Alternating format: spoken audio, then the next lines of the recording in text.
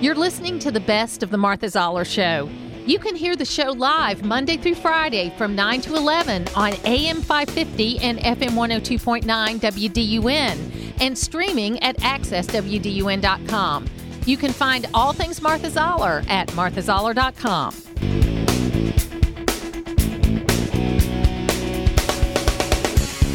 Right now, we're talking to Peter Navarro. He has written a book called Taking Back Trump's America, Why We Lost the White House and How We'll Win It Back. Peter Navarro, thank you so much for being back with us. We appreciate it. I'm glad you watched that so we don't have to. I know. That's right. That's a good line. Thank you very much. I stole that from someone else, but my old friend Herman Cain, who was an old friend of mine, Herman said, I'll give you credit the first time I use your line, but then after that, I just use it.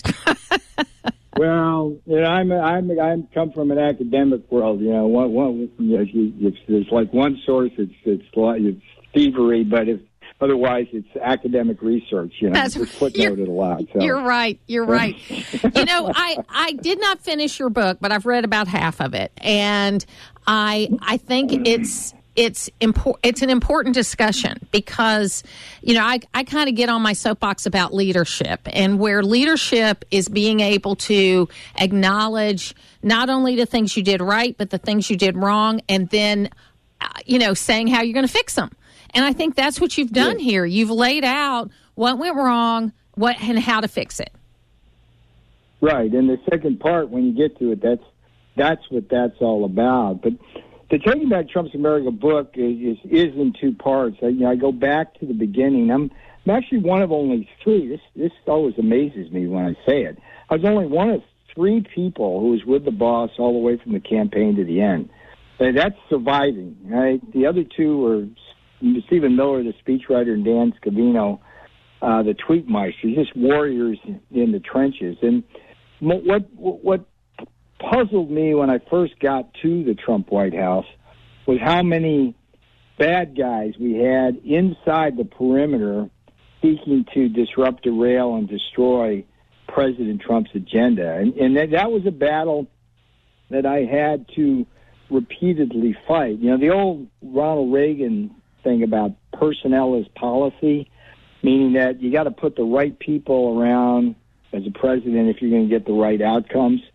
In the Trump world, we had bad personnel like Treasury Secretary Steve Mnuchin, son-in-law Jared Kushner, Chief of Staff John Kelly, making not only bad policy decisions which hurt the boss, but these led to the bad politics that made that election close enough to seal. And as a student of history, as you are, you do appreciate the importance, because at the beginning of the book, there's two quotes. It's like, past is prologue, meaning that whatever happened in the past is going to happen again, right? But there's also, if you don't remember the mistakes of the past, you're condemned to repeat them. And so that's the war, and what I'm trying to do is make sure we don't repeat the mistakes of the first term. And so in the second part, you'll see there's a dream cabinet, there's a dream staffing of the West Wing. But I think the most important part of the Taking Back Trump's America book is to clearly identify what Trump Republicanism means, and how people like traditional Republicans like Kevin McCarthy in the House and Mitch McConnell in the Senate, they're not MAGA. And we need to get them out, replace them with Trump Republicans, just as we need to get Nancy Pelosi the hell out of the House and Joe Biden out of the White House. So let me ask you a couple of policy questions. So when President Trump did a fantastic job on the economy. I mean, if we had not been as strong going into the pandemic as we were, things would have been a lot worse than they were. And but President Obama, even with all his faults, he did grow the economy about 1% a year. So President Trump took over a lackluster economy, but it wasn't a declining economy. How would that be different if President Trump is reelected in the next term? He's going to be taking over an economy that's in a lot tougher spot. How would he approach that, or how do you think he should approach that? Well, let's remember that whatever success Joe Biden can claim. It's kind of like the meth addict injecting in meth into their veins and having a temporary high and then crashing. What Joe Biden has been doing, with the help of the Pelosi and Schumer Congress, is passing these mega $trillion stimulus bills, which are not spending our money well. They're putting us in debt, and it's that has been stoking inflation. The inflation, which we're now witnessing. At the same time, the economy, by the traditional measures, is in a recession. Things are likely to get worse. The stock market, and I warned back in November of 21 that the stock market had peaked, and since then it's been in a downward trend. These are all signs that Biden has through politician-made decisions, basically created a stagflation crisis on par with 1970s. You asked me, what would Trump do different? Well, the wisdom Donald Trump had, and I was his economic advisor during the 2016 campaign, what we did was promise structural adjustments to the economy, which would grow our economy without being inflationary.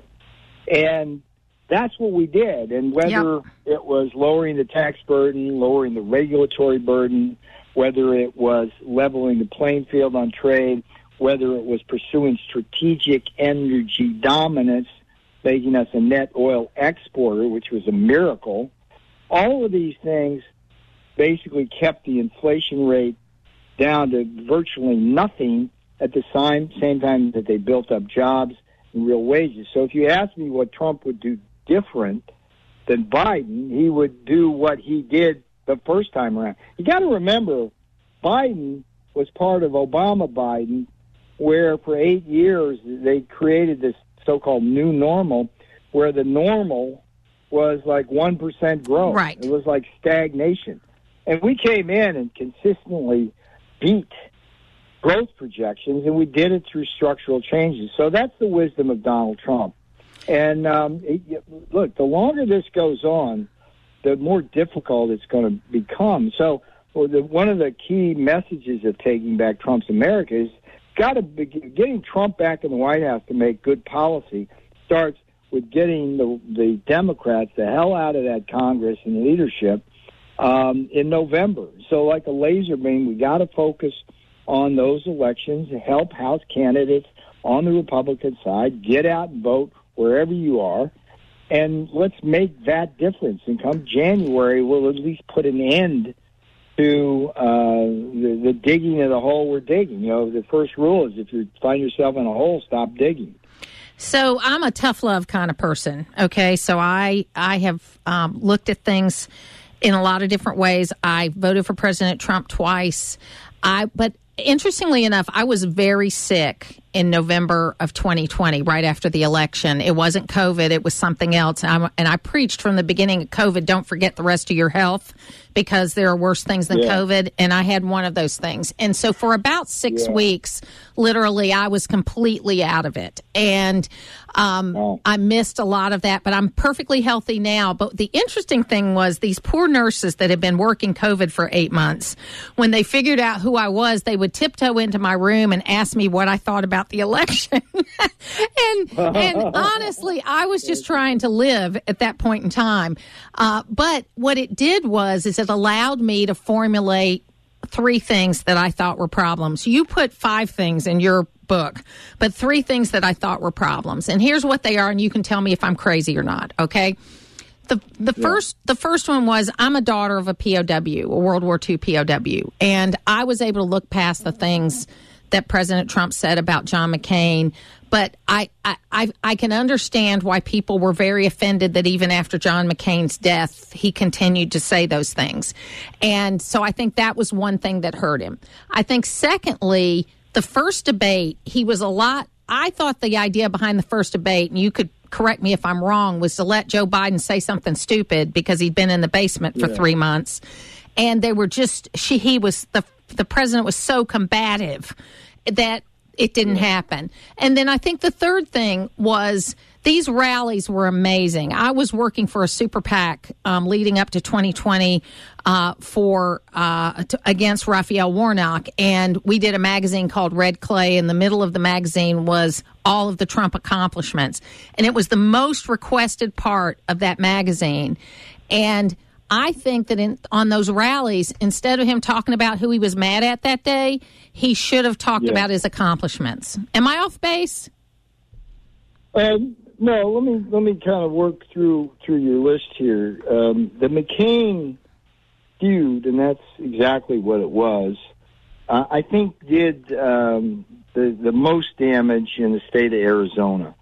We won the state of Arizona. They stole it. Okay, that was an 11,000 vote margin, and we now know that what went on there was enough to swing the election to Biden illegally. Okay, but there's a really strong wing of Rhino Republicans there that are McCainites, and their opposition both prior to Election Day and then after Election Day to prevent any scrutiny of those election results certainly hurt. So I understand what you're saying about McCain. I'll just tell you that my own interactions with McCain's office, and this surprised the heck out of me, he was virulently opposed to the Trump Buy American and trade agenda. No, I know. He was a pure globalist, right? But you don't spit on somebody's grave or speak out. So that's what I got to say about that.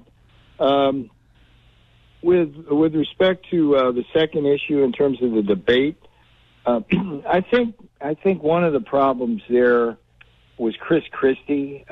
Just did an awful. That guy is like a snake in the grass. And for whatever reason, the boss relied on Christie to help him do his debate prep. And when the boss went in there and found out he had two opponents, not one, the other being Chris Wallace, I think that set off his combative juices there. The last thing, look, a lot of the Taking Back Trump's America book at the back end talks about the role of the corporate media in what I call in Taking Back Trump's America dominating the news cycle, right? We had a daily battle in the White House over what would be the stories of the day to emphasize. And on a daily basis, we would lose that battle to CNN, MSNBC, and the anti-Trump wing of Fox News. I mean, it just happened. And so I think the greater problem here was not so much what he said at the rallies, but the fact that he didn't have anybody. Here's the point. He didn't have anybody to do his wet work, okay? He didn't have killers, as he likes to call them, in the press shop to go out and carry the weight in terms of the attacks. He didn't have attack dogs, so he felt like he was under siege and had to do it himself. And look, I mean, that's part of the problem. The essence of the Taking Back Trump's America book is that the bad personnel in the White House, press shop, Treasury Secretary, everyone in between, let him down, and that election became close enough to steal.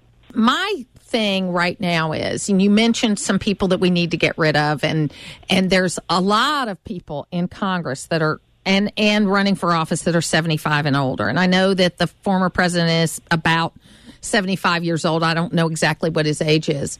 But should a guy like Donald Trump, should he support someone else and try to get a younger person in there to run for president, or should he be the guy? Martha, Donald Trump is the most amazing physical specimen I've ever seen in my life. Over 4 years in the Trump White House, nobody could keep up with him. I remember flying down to Buenos Aires, Argentina, with the boss for a G20 meeting. And he, all the way on the plane down, in his suit, he's working, gets off, nonstop. And then when we come back, right? I'm on the plane, and we're sitting there in his office on Air Force One. Everybody's around. We were all in good spirits. And one by one, people are dropping off to sleep. They're, like, just exhausted. And he's sitting behind his desk doing stuff, reading the paper, watching a little bit of the news. And my point is that if you look at, like, his ability to campaign and do his work, I mean, it's like, with him, it's like 70 is the new 50. It's like, so no. But the other problem, of course, is I can't think of a single person in politics who understands better what needs to be done and who will have the courage to do what needs to be done. Remember, he was an outlier in that when he ran in 2016, he didn't need the Rhino money. He didn't need Wall Street's money, Silicon Valley's money, the globalist money, didn't need Big Pharma's money. And, you know, who else would there be? I do, in the Taking Back Trump's America book, I do handicap the vice president sweepstakes. I talk about DeSantis and Haley and Cruz and Cotton and all of the names that are popping up now. But at the end of the day, my own view is Donald Trump is a transformational figure. We need him back in the White House, full stop. Well, I don't know what's going to happen. I think he's going to run. I think that, obviously Joe Biden says he's going to run, but 2 years is a long time when you're as slow as Joe Biden is. And so who knows what's going to happen with him. I think it's going to be an interesting race to watch. And I think that based on how Republicans do, I think what people miss in all the noise of the 2020 election was that the House picked up 15 of the 19 seats that they were really gunning for. So they made a lot of progress in 2020 in getting back to the majority, but to this time they have an opportunity to do even more. And people need to get out and vote. If you even look at our Senate races in the January 5th runoff, there were 450,000 Republicans that didn't get back out to vote, and there were only 150,000 Democrats. So Republicans still clearly have the majority in Georgia. They've just got to get back out and vote. Well, I tell you, Georgia is an enigma wrapped in a mystery to me, because Kemp and Raffensperger, who remain in power, and I think Kemp will beat Stacey Abrams.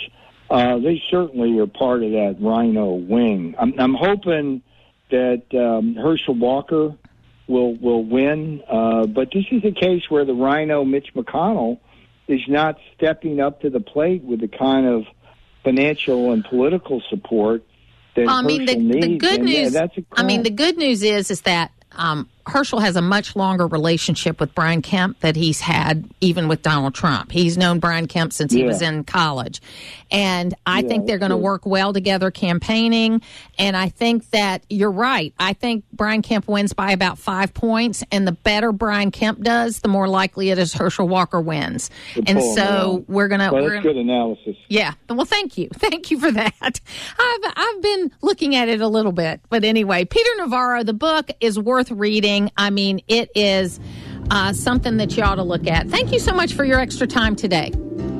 Hey, Martha, you're just so very thoughtful. I appreciate your questions. It's where North Georgia comes to talk. It's the Martha Zoller Show on AM 550 and FM 102.9 WDUN. Jonathan Butcher is joining me right now from the Heritage Foundation that is going to talk to us a little bit about this new Education Freedom Report Card. And just full disclosure, Jonathan, I'm on the Georgia State Board of Education and serve for the 9th District, so I'm hoping we got a good mark. So love to have you with the program. Thank you. Great to be with you. So give us an overview of this report and what you all looked at when you talked about education freedom. So we looked at 4 big areas. The first, of course, and this is something that we've supported at Heritage and conservatives around the country have supported for years, is school choice. And we heavily weighted our scores for different states on whether or not a state had a school choice policy. The other area is regulation and whether a state highly regulates whether it's school choice or homeschooling or even the assigned public schools. And so if there's a high level of regulation. If there's a large number of administrators compared to teachers, they would get low marks for those kinds of regulations. The next was spending. So if a state gets a good return on investment, that is, if the taxpayer resources that are used result in improvements on national comparisons.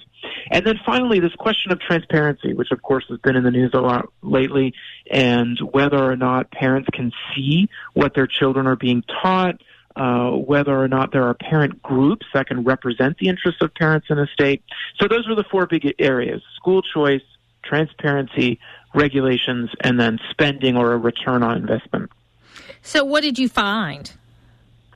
So Georgia ranks closer to the top than the bottom. I mean, they're right around 14 for just about all of these. So I think that on the school choice, category, as you know, Georgia has a strong school choice law. It has a private school scholarship program. I think that like many states around the country, I think state lawmakers now should be looking at innovative solutions like education savings accounts, especially as we come out of the pandemic and see that so many children are behind. I think we have students, especially students who were behind before the pandemic, right? That things were made even worse during COVID-19, and they need some aggressive options like being able to find a personal tutor with an account to help them. So what do you think needs to be done? I mean, who does a great job at this? So the states that were near the top for us, Florida was first overall, Arizona was second overall. Arizona actually ranked first in the school choice category, whereas Florida was ranked third. But, I mean, look, when you're in the top five, I think that's always, something that we want to highlight, because states like Florida and Arizona have more than one private and public learning option for families. So both Florida and Arizona have pretty expansive open enrollment laws that allow parents to choose a public school outside their zoned area. Both states have very healthy charter school environments. Both states have tax credit scholarships where individuals make charitable contributions or businesses make charitable contributions to scholarship organizations who then award private school scholarships. And then finally, both Florida and Arizona have education savings accounts available to, in the case of Arizona, all students now in the state. So, and I love that you mentioned Florida because, I feel really bad about Jeb Bush and how he has run for president really both times, because he was supposed to kind of run when his brother ran, and then he ran against the Trump juggernaut. And he got called names and he did all that stuff. But if you look at Florida education today, he really oversaw a transformation of Florida education that's been continued by governors since him. But he doesn't get the credit I think he deserves for what he put in place. Well, I think his policies, such as grading schools on a simple A through F scale, right, in a way that parents can understand, was very important. I mean, that's a kind of transparency that, we think provides clear information, right, to families as they look for schools, not to mention the private school scholarship options that he helped to usher in.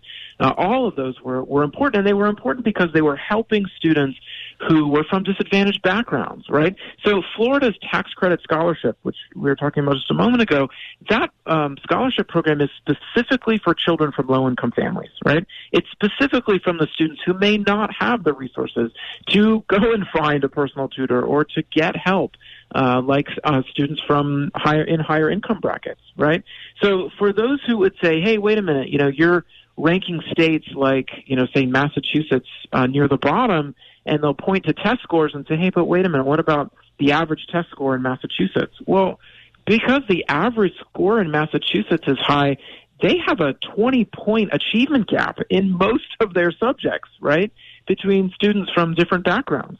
So taxpayers are paying quite a lot in some of those New England states, right, for public education, which means they're spending a lot on those income gaps. Whereas in a place like Florida, Arizona, even in North Carolina today, you have multiple scholarship options.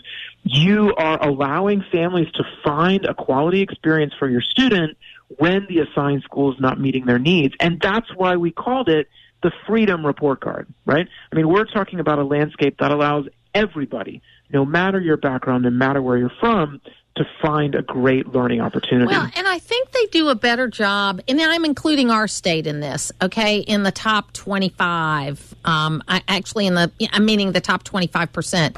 You know, I think they do a better job of including parents, okay? You know, it's really important to be able to include parents. Obviously, teachers are experts and administrators are experts. And I'm not pretending that even as a Georgia State School Board member that I know everything about education. But you've got to include parents, and parents need to feel included because, let's just face it, they're footing the bill. So they need to understand how things are coming about, who's making the decisions. They have to have recourse, and then there have to be options and choices. And I think if you do all of that, you can have a great school system. Well, I think you're exactly right, and we should remember that parents are the experts of their children, right? I mean, parents are the ones who know their children the best. And, you know, as someone who's also on a state-appointed board here in South Carolina, I think, you know, our role as board members, whether it's for a school, whether it's for a private school, public school, or all the schools in the state, or groups of schools, right? I mean, our role is not to decide how they operate day to day. It's to make sure that they are following the policies that are set forth by the legislature and the governor, right? And so, you know, as education leaders, our role is to help schools stay within the guidelines and the boundaries that are set by state officials. And, you know, so I think making sure that parents can have options to find, you know, great opportunities when those boundaries simply aren't enough for their child, you know, that's why we need to empower them with quality options. Yeah, I mean, I think it's a great opportunity and a great thing to have. Now, where can people find this report card? So it's on heritage.org/education report card. And you can find us on Twitter as well. We have our Education Reform Center is also on Twitter. And I always like to point out to people that one of the founders of the Heritage Foundation was former Georgia Congressman Ben Blackburn. And he was a congressman back when we only had 4 districts, and now we have 14.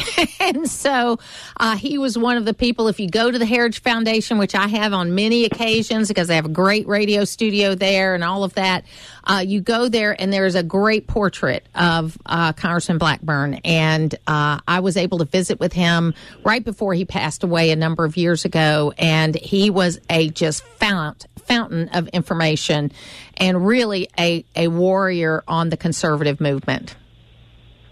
Well, we're very proud of what the legacy that Heritage has before us, and we are hoping that we will continue, right, to be stalwarts when it comes to free enterprise, when it comes to individual liberty and national defense. Jonathan Butcher from the Heritage Foundation, thank you so much for being with us today. Thank you. It's local radio, and that's why you're listening. It's the Martha Zoller Show on AM 550 and FM 102.9 WDUN. It is the Martha Zoller Show. We are live from Washington, D.C., where I have this beautiful view of the United States Capitol from my booth. And we are joined right now by Representative Marjorie Taylor Greene. Thank you for being with me. Oh, thanks for having me, Martha. And you do really have the most beautiful view right here. It is a gorgeous day in Washington. It is a great day in Washington. I always feel hopeful when I come here. I mean, I know there's lots of problems, but when you look at things like the Capitol and the Washington Monument, the Smithsonian, and the things, you go, okay, we got problems, but we can fix them. We can fix them if we have the right people in power, but the Democrats are not doing that.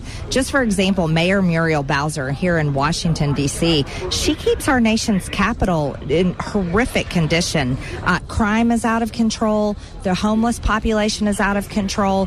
It's not the safe city that it used to be. There's litter all over the streets, but it should be a wonderful place. Just as you mentioned, the Washington Memorial, the Smithsonian Museum, all of the wonderful places, our beautiful Capitol and the White House should be a place that every American should be so proud of. But Democrat control is just not good. So my 98-year-old old uncle passed away on Monday, and he had a wonderful life, but he was an immigrant, okay? He came here in 1947 after the fall of India and part of that revolution, and in 1947 he was going to UCLA getting his PhD. He immigrated here. He changed his major while he was at UCLA. That was during the time when we had very low immigration rates. Literally within a few days, someone knocked on his door and said, "Hey, you changed your major. Are you trying to overstay your visa?" Okay, the reason why I tell this story is really it's a cool story because he ended up staying and having a great life and all of the things that you want when you immigrate. But with a paper system and no computers, they were able to know that he changed his major and come and ask him about it. I mean, I think it's just got to be a case of whether you want to do it or not. They were controlling immigration during that period of time. Why can't we do it now? They have no excuses. I mean, look, we walk around with these cell phones and we can... I was just using that example. Yes.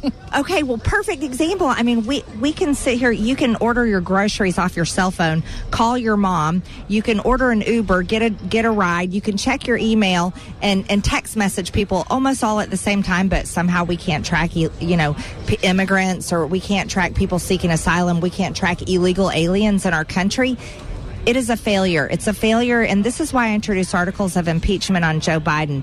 Not only is he not upholding his oath of office, he does not care about our southern border. He doesn't care about upholding our laws. But really, all of America are in danger, and migrants are dying every single day. It's a humanitarian crisis on both sides. Fentanyl overdoses, number one cause of death for 18 to 45-year-olds. And now, just for moms and dads, listen, you guys need to pay attention. There is now a candy out, and it's a powdered candy, and it is laced with fentanyl from China, and children are dying from eating this candy that I don't know who is giving it to them, but it's something we really should warn every parent about and make sure our kids, and you know what's coming? Halloween. So that's another terrifying thing. But what Joe Biden has done, he is the best business partners the cartels have ever had. They are making more money than ever before with drug trafficking and human trafficking, and it's Joe Biden's fault. Do we immigrate legally 1.1 million a year. That's more than the rest of the world combined. We are now on our second year of almost 2 million coming across the border. It's going to be more than 2 million this year. No one can make the case we're anti-immigrant because we immigrate more than the rest of the world combined. It's just this attitude that it's never enough. And we've got a president that has never been to the border. We have a vice president who went to Texas, but she didn't go to the border. We have a man in our listening office by the name of Doug Hansen who has gone 5 times to the border with his wife to help Border Patrol agents, to give them water and to pick up migrants and to do things in a Christian giving way. Yeah. He knows more about the border than the President of the United States does. Of course he does, and he definitely knows more than the White House press secretary who's oblivious about it, and then she lies on television on behalf of Joe Biden. No, it's outrageous. They claim they're pro-immigrant, but they're not. More migrants are dying in this border crisis than ever before in human history. So if the Democrats want to claim they care about the people that are trying to immigrate to the United States, they're lying. They're causing their deaths because they're saying, come on in. Our border is wide open. We will not enforce the laws. They've bound the hands of Border Patrol and ICE agents. They're so frustrated. They're demoralized. They're even committing suicide because they're not able to do the jobs they signed up for. This entire thing is the biggest failure in American history, and there is no other country on earth that would allow a daily invasion of their borders like we are having happen to our own. Yeah, I was in England on vacation this summer, and they were complaining about 500 a day coming in. And I said, I wish we were back at 500 a day, which is what we were at the end of the Trump administration. Now, you're at the end of your first term. You're up for re-election. The first re-election is always the most difficult if you look at it statistically. So tell us, first of all, how your campaign's going, but also, you Google Marjorie Taylor Greene, and Lord have mercy. lots of stuff comes up, and we've talked about this before. So what do you think is the biggest misconception about you? Well, I don't even have to explain it. My district totally gets it, Martha, and that's why I'm so grateful to the people back at home. They know who the media is. The media lies. They watch what they did to President Trump for 4 years, and that they're still doing it. So I have nothing to explain to all of my voters. They elected me over 70% during the primary. That was actually the hard part. In my district, the general election is not a problem because Georgia's 14th district in Northwest Georgia, there is no way they're going to elect a Democrat, especially some guy running around with a cowboy hat that doesn't own one head of cattle and can't explain to anyone why he dropped his wife, the mother of his child, off at a homeless shelter when he had married her from Russia. So he has a lot of explaining to do. He had a big career of being a contractor overseas, but won't tell anybody what he did. I mean, Northwest Georgia, the people there, they are not going to elect Marcus Flowers, so I am not concerned one bit. But what I am telling the people in my district is I am really grateful for them. I'm honored to serve and represent them and be their force, be their voice here in Washington, D.C. I am looking forward to Republicans taking back the House. I'm excited about the committee assignments that I have been promised by our leadership, and I can tell them that I'm fighting for them every single day, but they definitely know it because they shake my hand and tell me thank you every time I'm back home. You just light up when you talk about the district. Mm-hmm. You can see it in your face. I want to give you an example you probably haven't thought of that is another example of hypocrisy, nothing to do with you. But the hurricane hit Puerto Rico this week. Yeah. And it's a terrible situation again where they've been without power and it's starting to be restored. If you recall when Maria hit Puerto Rico, President Trump which I could understand, it's an island. If everything gets wiped out in an island, it takes time to get things there so that you can get things back in place. But every day, wall to wall, they were talking about Donald Trump and Hurricane Maria. And this time, they're not doing it. So someone asked me the question, and I said, it's because the Democrats in power. It doesn't matter. And this wasn't just Trump. They did the same thing to President Bush about Katrina. They did the same thing there. It's like when a disaster happens and the Democrats in power, they get all the time they need to fix it. If a Republican's in power, they get criticized from the moment it happens. Martha, that is the greatest point. I am so glad that you are telling your listeners this because that is so true. We're not seeing anything about the poor people in Puerto Rico, but you're right. When it was President Trump, it was wall-to-wall coverage every day. There's other issues in America, too. They constantly show Benny Thompson from Mississippi that is the chair of the January 6th committee, and they show him all the time on TV there. But back home in his district in Mississippi, there is literally disgusting brown water coming out of every faucet. People can't even drink the water or bathe in that water, wash their clothes in that water in their homes at home, and it's crumbling infrastructure under Democrat control.